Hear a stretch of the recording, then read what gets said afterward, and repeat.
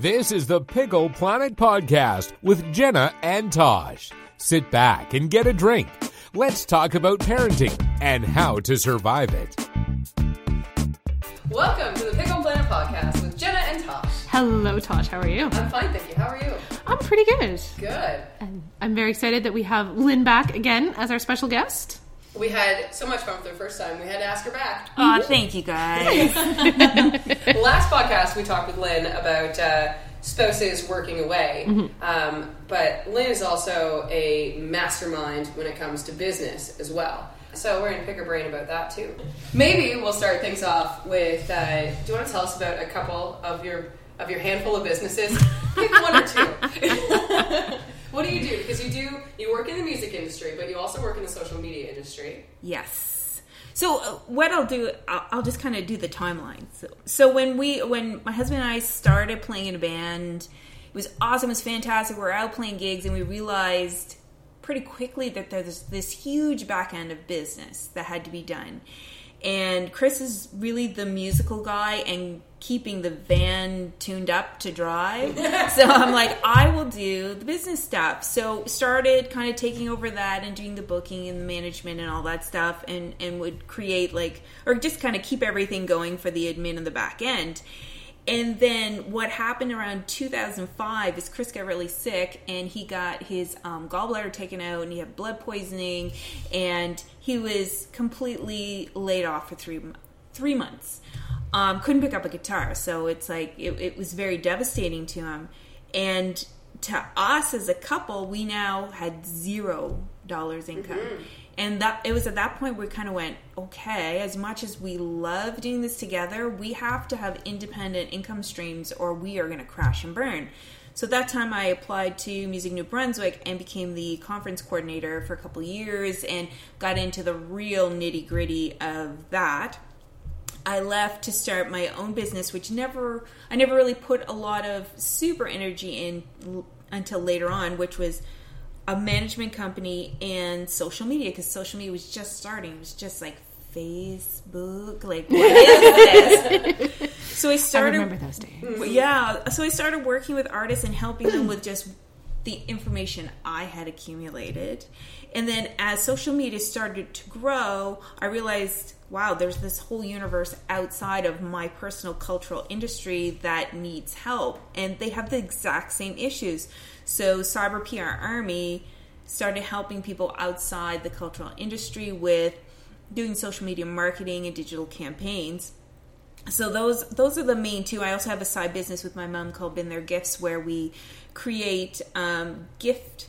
I call them creations because she hand makes these lobster traps, and we get local to New Brunswick gifts to put in them, and we sell them to people and ship them all over the world. I love that. I had no idea. I know. We She's don't. very surprising, isn't she? Again, not entirely surprised, just didn't know. Yeah. It makes perfect sense now that you've said it. Yeah. Well, they're super high ends, so we only sell them at Christmas time because it's the stuff that you wouldn't buy throughout the year.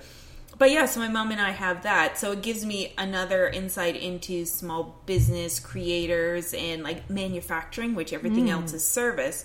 So that's kind of the history that brings me here doing this. And I do stuff with Lady Boss Collective, trying to teach businesses to be self-reliant in social media. And I'm on the board for the Albert County Chamber of Commerce.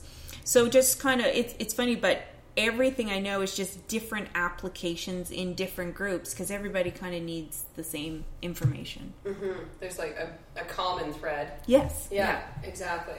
I think that just because I think it's super cool, you also, you have all these businesses, but you have won awards for your businesses. So, that's a big stinking deal, man. And I don't think that you should discredit that. I think you should mention it. Before Tosh does it for you. Well, yeah, because I think that this is also a good way for people to realize that you're out there and to be able to find you as well. So, because there is a lot of businesses that need help right now, not necessarily in the music industry, but small business, whatever. That's true. I've won awards for Business of the Year through Music New Brunswick. I've been nominated through the ECMAs. I've won the YMCA Woman of Distinction Award. And it's super cool to just be recognized because it's weird because I really don't think I know that much but I just have a really weird combination of knowledge that when I sit at a table, I draw from these different backgrounds and create something that people kind of go, oh, I never thought of that before, and give somebody kind of like the germ or the seed to grow something on their own. Mm-hmm. I totally relate to that because it's a very similar kind of thing for me. It's the same thing. I come from these very different streams that bring together these ideas that, when I put them out there, I don't think I know a whole lot. And then I'll talk to someone and they're like, oh my goodness, I never thought of that. And that's totally changed the way I'm going to do this whole marketing thing or this whole, and it's like, oh, okay, yeah. All right, I'll keep doing that. Yeah. Sounds good. So this is a good thing. All right, yeah. But at the same point, like to your point about kind of undervaluing and underselling what you're doing and how powerful it is as a business, I think that also, it does a disservice to this kind of industry, because I think there's a lot of people out there who do think it's just knowledge that's out there to give away. And they think that, there's, social media, everyone could do that, or, you should be able to just help me out with that. And I think that's something that more people are starting to talk about when it comes to creative industries, about really just putting a value on these items, because we live in a time where money's tight for pretty much everyone I know. Mm-hmm. If money's not tight for you, it's so not tight that you really don't care of the price tag on anything, right? Mm-hmm. We live in that world where like the 1% is way up there and the rest of us, there's no real middle. Everyone's, struggling to some extent. And so time and time again, I see people putting out there, I need a photographer for a reasonable fee. I need a musician who's going to play for free. I need, someone to help me out with a Facebook page. No, I shouldn't have to pay for that. Facebook's free. Mm-hmm. Well, no, all the skill sets that went into all of those things cost time and money to get to that point. And yes, we understand that everyone has a limited income, but if you've decided that you need this service, then you do need to be prepared to pay for it. And those people providing the service need to step up and say, no, I love you. You might be my friend or you might have a fantastic cause, but there's a point where there has to be a price point to this. And saying, I want a reasonable fee is one of the most insulting things I think you can say to anyone. And I see it every day now. And it kind of drives me nuts. So I thought we'd talk a little bit about that. That's my speech. But it's true, and you see it a lot, because you wouldn't walk into a doctor if we paid for our medical expenses and be like, well, I think I only should have to pay you this much because you didn't spend thousands of hours in school and all this, What's the difference? We're still spending obviously there's a huge difference between doctors and us, but we're all still spending hundreds of hours, thousands of hours learning these things. To just hand them away, it's not right.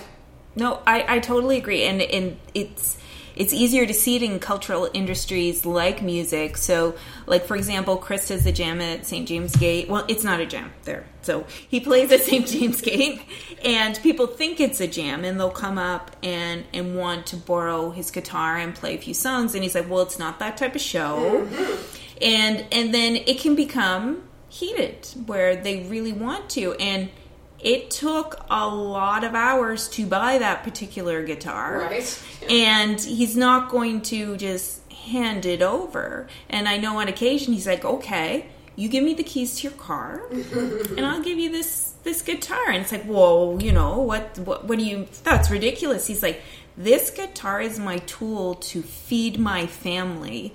I'm not going to give this to you just on the word of a stranger. Like, you're not going to give me the keys to your car. Mm-hmm. And you start thinking of it like that. And I don't know if you guys read in the newspaper, it was a while ago it was a jam. I believe it was here in New Brunswick.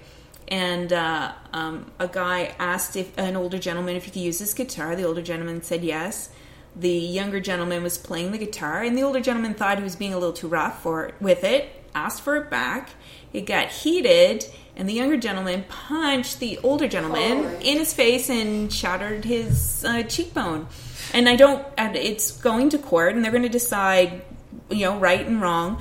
But here's the thing, it's like the older gentleman lent the guitar in good faith, and when he asks for it back, he should get it back. Right. Mm-hmm. It's his tool. And so just not getting too far off topic, but how do you value experience? Like, you know, that's a physical object, but how do you value, Jenna, what you do in your life and all those unique things that you bring to the table and are able to offer these super unique, creative solutions? How do you put a dollar value on it? Well, you know, with musicians, there's a musicians union, which kind of starts at a certain level. But if you're a creative writer, I don't know. I do design and like put together posters and all this, and there's like super high level and mid level, and we're all almost competing with each other, trying to figure out, well, what can I safely ask for that is fair and reasonable to the client, but fair and reasonable to my experience and fair and reasonable to my other professionals. It's very difficult. It is, and that's exactly it. You have to find that balance between, okay, I think my skills are worth X amount of dollars because of these years of experience, these years of studying, or you know these examples of what I've done for people in the past. And you might be like, okay, so if I look at just this, oh, geez, I could charge you $1,000 an hour. Obviously, that's not the real number, but if only, you know, but it's like, okay, no, you know, you've had this whole campaign and it was super successful. So based on that, yeah, you're worth $1,000 an hour. But then, you know, the marketplace around you, everyone who's of equal skill or, you know, nearby skill level, you know, they're charging $500 an hour. Well, you're like, okay, so I need to either be out here way on my own or decide, okay, we all agree $500 is fair for this.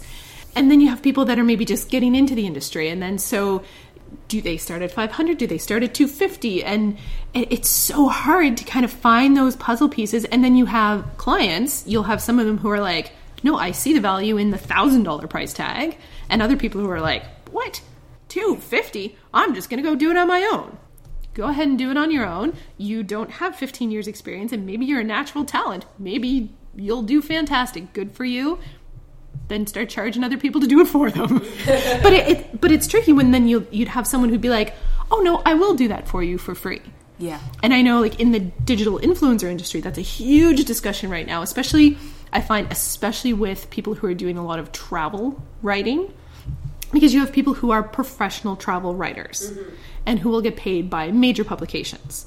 And now you have this kind of new in-between set of people who are doing, you know, travel writing in a different style and are getting paid and are asking to be paid not just in free trips, but actually for their time to take to write about this trip. And then you have people who think it's this really fun industry to get into, and they may or may not have the writing talent for it, and they will accept a trip for free and write about it to get their foot in the door.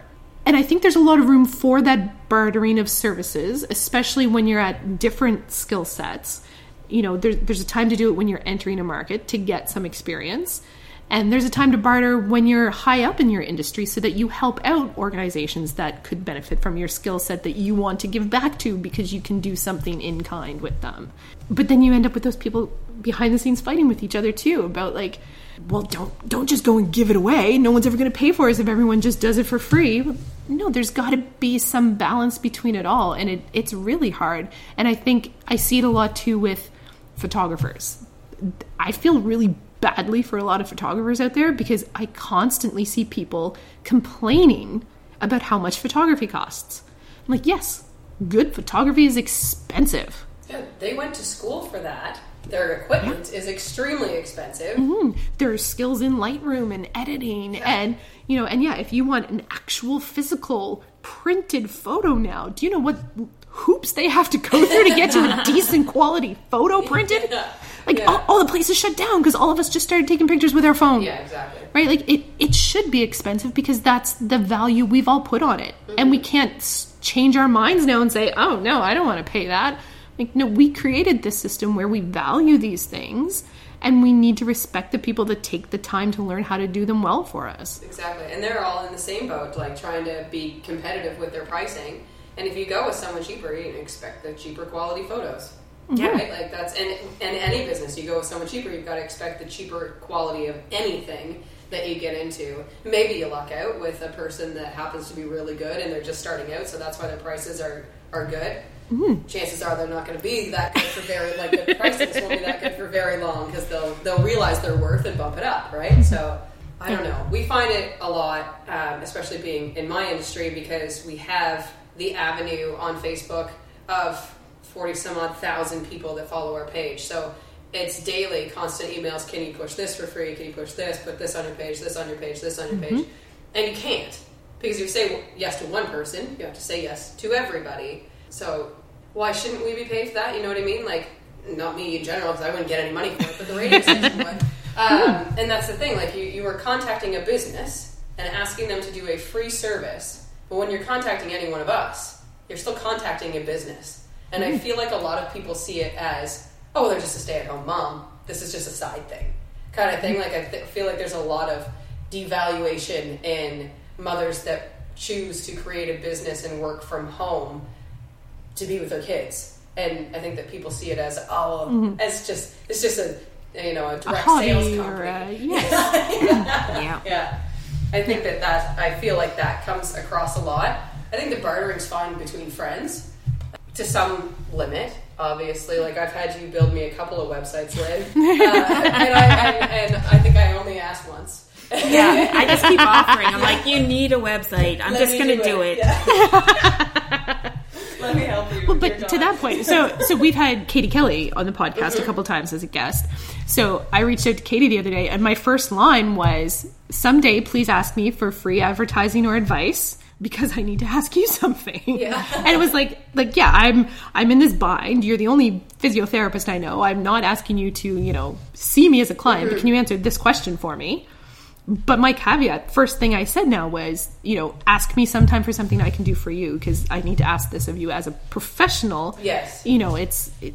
I think, like you said, there are times when you can do that. Yes. Especially when it's something small like that. But yeah, like sharing something on Facebook is not necessarily a small thing. It is if you're sharing it to your friends on your personal page. Yeah, no problem. I'll share stuff on my personal page all the time. Yeah. But if you're coming to ask me to share something on my public figure page, I would prefer to get some value from that. Yeah. Right? And it's not just that you need money. It's to make those boundaries of there has to be rules around it. Yes. Right? Like you can set, as a musician, you can say, I will do 3 free shows a year for causes I believe in. As a public figure, I will share 3 free events for things that I believe in. Mm-hmm. But you can't just say, I'm going to pick and choose as I go. Like you as an individual have to set those guidelines for you to follow as well as a business, or you're going to have to say yes to everyone. Absolutely. And then you need to think of the time that we've put into these pages of like you have to think about what you post on your page. I had to build those thousands of followers. I had to actually physically work to make interesting posts for people to like my page for blah, blah, blah, blah, blah, blah. The list goes on and on and on. Luckily enough, I was born with my tool. It does not sound so great right now. But it has taken, like, next month will be my 12th year in radio. Like, it's taken a long time for me to get where I'm at. Since 2005, and you and Chris launched that first company. Like, it takes a long time. Pickle Planet is on how many years this year? 3. Yeah, and then there's all those back years of you 15 years of me as a journalist and 4 years of studying, and exactly. There's a lot behind everyone that's out there doing these kind of things. And I think, as a society, we've come to expect, an accountant charges $40 an hour for this level and $60 for here, and, it goes up and whatever. And like you said, there's a musicians union. So, for musicians, there is kind of those ballpark figures that you can find and have some ideas around. But there are so many new industries popping up and things that, not that I'm saying everyone needs a union, even though I am. We can have that discussion another time. I have walked a picket line, so I see value in unions, but I also see a lot of unions that are not helping anyone. But one of the good things that comes out of that kind of environment is having that standard. And you can say, okay, I know I've been doing this skill for 3 years, and I've studied it for 4 years before that, so I fall around here. It gets really hard when it's something that draws in that element of talent, right? You know, an accountant, they base their salaries and they base their rates on how many years they studied and which different exams they passed, and then how many years in the business. They don't kind of have that similar X factor that a musician would have or a public figure has of, oh, I can see how many people like that type of music. I can kind of see how many people gravitate to those posts. That's a harder thing for us to start putting a dollar figure on.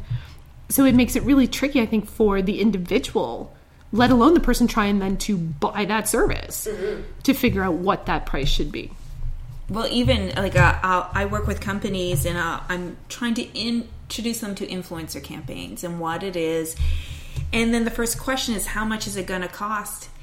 And at that point, I'm like, I stopped pitching it because I'm like, I don't really have an answer. And I work in this industry because it varies so widely depending on, so if I say to them, well, $200 will buy you probably one blog, then they go, well, what's the value in that? It's like, well, then you don't understand what the industry is, because that $200 could come back to you tenfold. And what's the value of buying a $200 ad in a newspaper? There's nothing. It's just a print. In a week it's gone. Yeah, and it's super tiny at $200. Right? Yeah. That's the other thing. Like, I think from a business side, people are used to radio ads and newspaper ads and magazine ads and billboards. Yeah. And the prices, I think some people, when they first get into it, go, what? That's the price? And then other people, they just don't even blink an eye at $500,000, $5,000. Yeah. Like, you can spend a fortune very quickly in advertising. Yeah. And you can do the same digitally. You can spend those high numbers, but you can also spend those smaller numbers. And yeah, the impacts they're completely different, right? And it's not necessarily one is better than the other. One is better than the other for certain things. But yeah, you have to make those choices. But it does. The digital influencing industry right now is not making it any easier on the businesses to understand it, because there isn't that, like, you know, there isn't that set rate of, oh, I can get you a blogger with a following of X for X amount of money, because the industry hasn't been putting that out there. They haven't, and it's much like any new industry. It just, everyone hasn't come together, and not that everyone decides, oh, well, this is what our hourly rate. We're not colluding in price fixing. Yeah, it's not that, but it's like me trying to sell influencers to people that I'm working with. I barely know. And like, I feel pretty plugged in. It's like, I don't know what $3,000 will get them. So, and then if I waver, then immediately they're like, no, it's not going to happen. Yeah. And I mean, it's the same thing within the music industry, where you could have the same venue booking different artists each night. One artist gets paid $300, the other one gets paid $7,000, the next one gets paid $1,800. It varies based on, you know, how they think their return's going to be. And it's the same venue with the same amount of seats, the same staff, the same overhead, everything's the same. So in our online marketing world, or if you're creating content, whether it's visual or written, it's that same thing on how do you value it based on, and even if you start spewing numbers at people, their eyes glaze over. Yeah. Like, you know, I have a CTA of this and da-da-da-da. They just kind of zone out, and they're like, so what does this mean? It's like, this is good. Yeah. This is bad. Yeah. Let me break it down for you. Choose this person. Yeah, I think I'm lucky in the sense that I have it a little bit easier in that regard than I think other digital influencers. Like, if we're talking Pickle Planet wise, my audience is a very specific niche audience, which makes it much easier to sell than some other influencers who have a broader range of things, where I can be like, you know, you want a direct line to parents in Moncton? That's what I am, right? It doesn't matter, you know, I can tell you all my numbers, but really, if you're not interested in the numbers, what you want to hear is that's who you're getting. You're not getting everyone who's driving by that billboard on the way to work. Because if you're trying to sell something for kids and families, well, maybe a quarter of who's driving by is who you want. That's all I'm going to give you, really. There's a couple little outliers. There's a couple grandparents. There's a couple aunts and uncles. There's a couple people who just follow it for community events. But the bulk, it's all one type of person. It's one category. So I think that helps me find those value points for myself and explain to people what it is. But then other things, like when I'm just contracted to write for someone. I ghostwrite websites. It took me a long time to figure out, okay, where do I fall in that one? Because I hadn't been doing that. And it was like, oh, okay, how much is that worth? And I'm like, well, then you're taking in my 4 years in university and 15 years in the workplace. But at the same time, it's like, oh, but this is the first time I've written a website. So then how do I balance those things out? And yeah, it is tricky, but if you're listening to this, whoever you are, the big takeaway is not that you need to hire digital influencers. The big takeaway here, that the reason I want to talk about this is that just I constantly see people asking for a reasonable amount for whatever it is. They're looking for a reasonably priced meal. They're looking for a reasonably priced photographer. They're looking for, rent that doesn't cost me an arm and a leg. Well, everything has a value, and those things aren't necessarily, it's not that someone's trying to rip you off. There's the odd person out there, yes, who's asking ridiculous prices.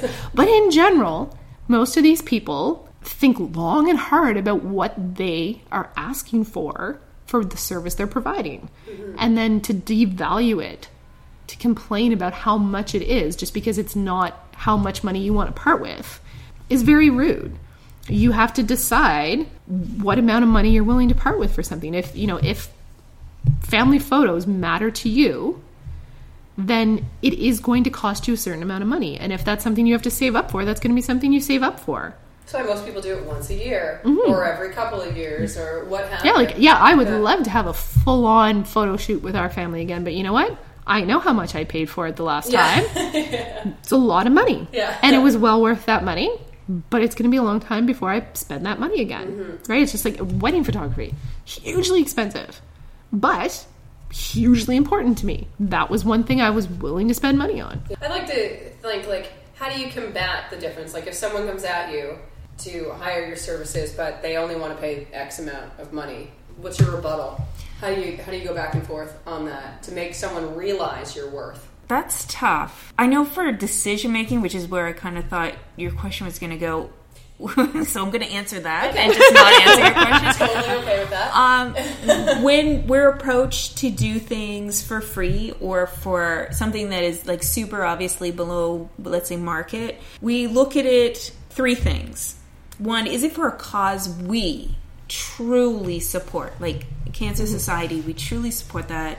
Pretty much anything with kids. Mm-hmm. So is it something we truly support? Secondly, is usually the evaluation of, is the money ridiculous? Is it a very well-paying gig? It could be something we dislike or it's not really high on our priority list, but if the money's really good, or opportunity. It's something that furthers something we enjoy or what we want to do down the line. And we try to get 2 out of 3. If we can, because it can't be everything. So that's just kind of like the first filter, and then you decide, well, it is the Cancer Society and they need something, so we will do it for X. But when people are asking for something for free and it's just not something, or below market that we're not prepared to invest in at the time, it's usually it varies on the reasons why, but usually it's I don't think we're going to be a good fit for this. Mm-hmm. And here are some suggestions. We always offer suggestions for other people that might be interested. And then if it's sometimes people will get super aggressive about it, but can you do this? Can you do that? And it's you have to solid no, but thank you so much for thinking of us, because it will kind of continue on and linger and go. And there's always you were both talking about people asking you specifically, and then you flip it and go, there's a reason they're asking you both specifically to do stuff. They may have sent out 20, let's say, requests, but you were specifically on the list because you have value to them. So if you have value to them enough for them to reach out to you, then they should value that at a certain rate. And that's where I look at it too, especially if somebody's reaching out, then you recognize that I or Chris can do something of value for you, and there's kind of a standard for what we would charge for that. Yeah, my value's not free. Yeah. Exactly. Yeah. And I think that's a hard thing for a lot of people, and especially a lot of creative people and a lot of female creative people, I think, fall into that oh, well, if I say no, then no one's ever going to ask me again. Or, that kind of I think part of it comes with age, thankfully, of just being you know what? No, I'm a mother. I've gotten used to saying no now. I'm like, no, like you have to have that little bit of confidence and that little bit of security to be able to walk away and be like, and like you said, do it nicely. Yeah. Do it very nicely. Yeah. And like, no, I'm sorry. I don't think this is a good fit. Here's someone else who could help you, but no, I need to walk away from this one. I have to be able to say no. And it is a hard place to get to. And, I remember when I was first starting out as a reporter and I was on contract and I was casual and I'd get phone calls and, oh, I've got a shift. Can you take it? Yes. Like I would, oh my goodness. I remember the first time I hesitated and the first time I said no, like it is like ingrained in my head because I almost said yes. I had been planning a family reunion for hundreds of people for a year.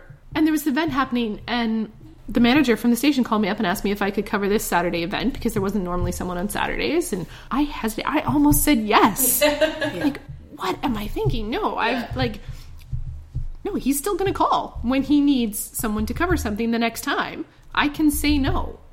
And that was the very start. There were a lot of yeses that probably should have still been no's after that. But now I've kind of swung that, 20 years later. No, I can say no a lot easier. But it's hard. It's hard to do that. Totally comes with age. I said that to somebody the other day. Like, I feel like you realize you're an adult when you can start saying no. Or that you don't have to be friends with everybody. That's a big one there. I'm not scared for people to be angry at me. Yeah. And for saying no, it's like, when I look at something now, we use kind of like the 3-tier system, but then I also look at it, there are 2 things I could be doing over the next 2 hours. I could be snuggling with my daughter or working on this that I'm not personally invested in and I'm not even going to make enough money to take her out for ice cream. Right. No, because the time with the daughter or time with our kids, it's more valuable. So everything's more, she is more valuable than all the other stuff. But sometimes I gotta go, okay, these... You gotta buy her clothes. Yeah. If I do this project because it's going to pay well, then I could do all these other things with her. Yes. Or keep this roof over her head. And so it's gotta be something that is super important now because I'm like, there's only so many snuggle years left. Yes. So I'm taking every one of them. Yeah, absolutely. It's a brilliant idea. And I was at the same point, because I do a lot of freelance work on different radio stations. And at the end of last year, I was doing 8 shows a day all over the world. And I was like, what am I doing? This is ridiculous. And I actually worked myself sick, turned it around. Now I only do 6. But still. It's progress. It's progress, exactly. It's the realization that you don't need to work all the time, especially, someone said to me, they said, do you need that money? Is it paying your mortgage every month? Well, no, it's not. I don't need to have that extra tiny amount of money because radio people aren't paid good. Remember that shit. Maybe not the best industry to go into. But... I just do free podcasts. Yeah.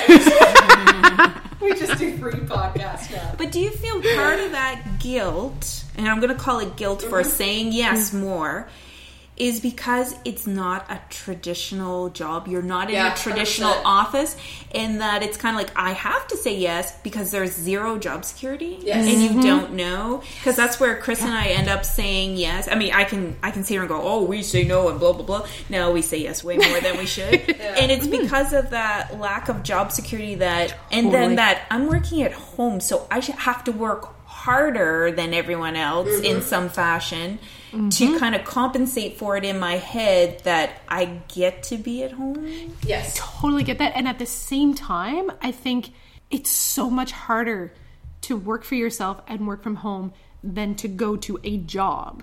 I think people who have that vision of work home and work at home, people have that vision of it. Oh, I'm so lucky I get to be at home. No, you know what? I would be so lucky if someone else was responsible for everything else except for that tiny bit of what I actually have to do that I'm good at. Yeah. Right? I would absolutely love to do what I do for someone else that was taking care of all the back end. The invoicing and the chasing people. Oh and my God. all the emails and making projects and the meetings. There are so many times where I'm like, you know what? It'd be so nice to I I don't know, work retail, walk in, work my shift and leave. Get a discount on clothes. What the? What is that world? I've never known that world. Like, yeah, everything has its pros and cons and the reasons people are drawn to it. But I think a lot of times even people who decide to work from home don't think of that whole aspect of it. Like, it's so hard to turn it off. Yeah. Because now you're the boss, you're the accountant, you're the secretary, you're the receptionist, you're the maid. Yeah. You're and you have to hit a certain level before you can outsource any of that. Yeah. And then that's a whole other ball game of trying to decide, when's the right time to invest in health. It's really, I actually had someone say to me last year, when are you going to get a real job?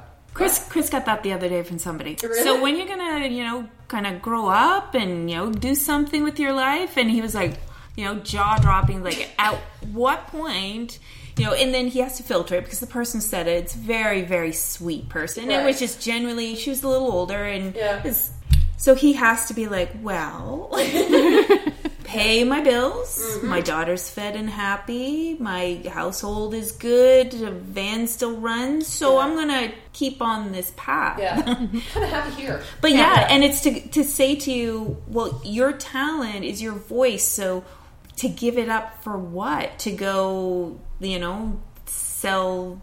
I don't know, something. Work at a call center or something, maybe. I don't know what else I'd be good at. Well, I've got this really great voice for answering the phone. I was just trying, if I could get on the phone. Do those still even exist now? Computer tech support? Wow. Yeah. Can we just stay on the line so I can listen to your voice, Tosh? Do you have any trivia you can share with me? I do. Let me share with you all the things I retain. Useless information. But it was like, if I was working at the station still, would that be considered a real job? Or was it said because I work from home? As far as I'm concerned, and I'm sorry if any other radio announcer's listening, but I work 5 times harder than any other person that goes into the station and turns around and leaves by noon. You know what I mean? Like, I may be off air by 9 live, but I'm not because it's full time. I wonder if that's where the line was, like the working from home and being a mom. I don't have a real job apparently, so I don't know. Yeah, I think it's that classic working at home because it's not real. It's some kind of side little project. There, yes, hobby. Yeah. And it's not. It's like you're a 50% breadwinner in your home and you're providing for your family. It just happens that your office is, 2 doors down from your bedroom. That's fantastic because you can do so much more. And there's the problem. You do so much more. So you're, probably on air while the laundry's running downstairs. Oh, totally. And then, you're defrosting something for supper and you're doing 5 things at once. Whereas if you were at work, you'd be like, oh, well, didn't take it out to defrost, so it ain't happening. That's done. No laundry. Yeah. That's tough. Oh, too. yeah, that's that whole, so hard to balance that. It'd be like, oh, I haven't cleaned my house in a week, but I work from here. How have I not managed to do it? Oh, right, because I was working. Exactly. Right? But then there's the whole but if I worked out of the house, then we wouldn't be in the house and it couldn't get as messy. So it would just wouldn't do any more cleaning. We just wouldn't get it as messy. That would be nice. I gotta tell you though, all the griping that I do about it, I wouldn't do anything different. I agree. Yeah. But, okay. Anyway, that's how long we've rambled. Hope you guys enjoyed it. Thanks again, Lynn. You're welcome. And remember, she has Cyber PR Army for anybody that is looking for some social media help or business help. And she can also help you out, too, if you're an up-and-coming musician, too, maybe. That's true. Yeah, that's true.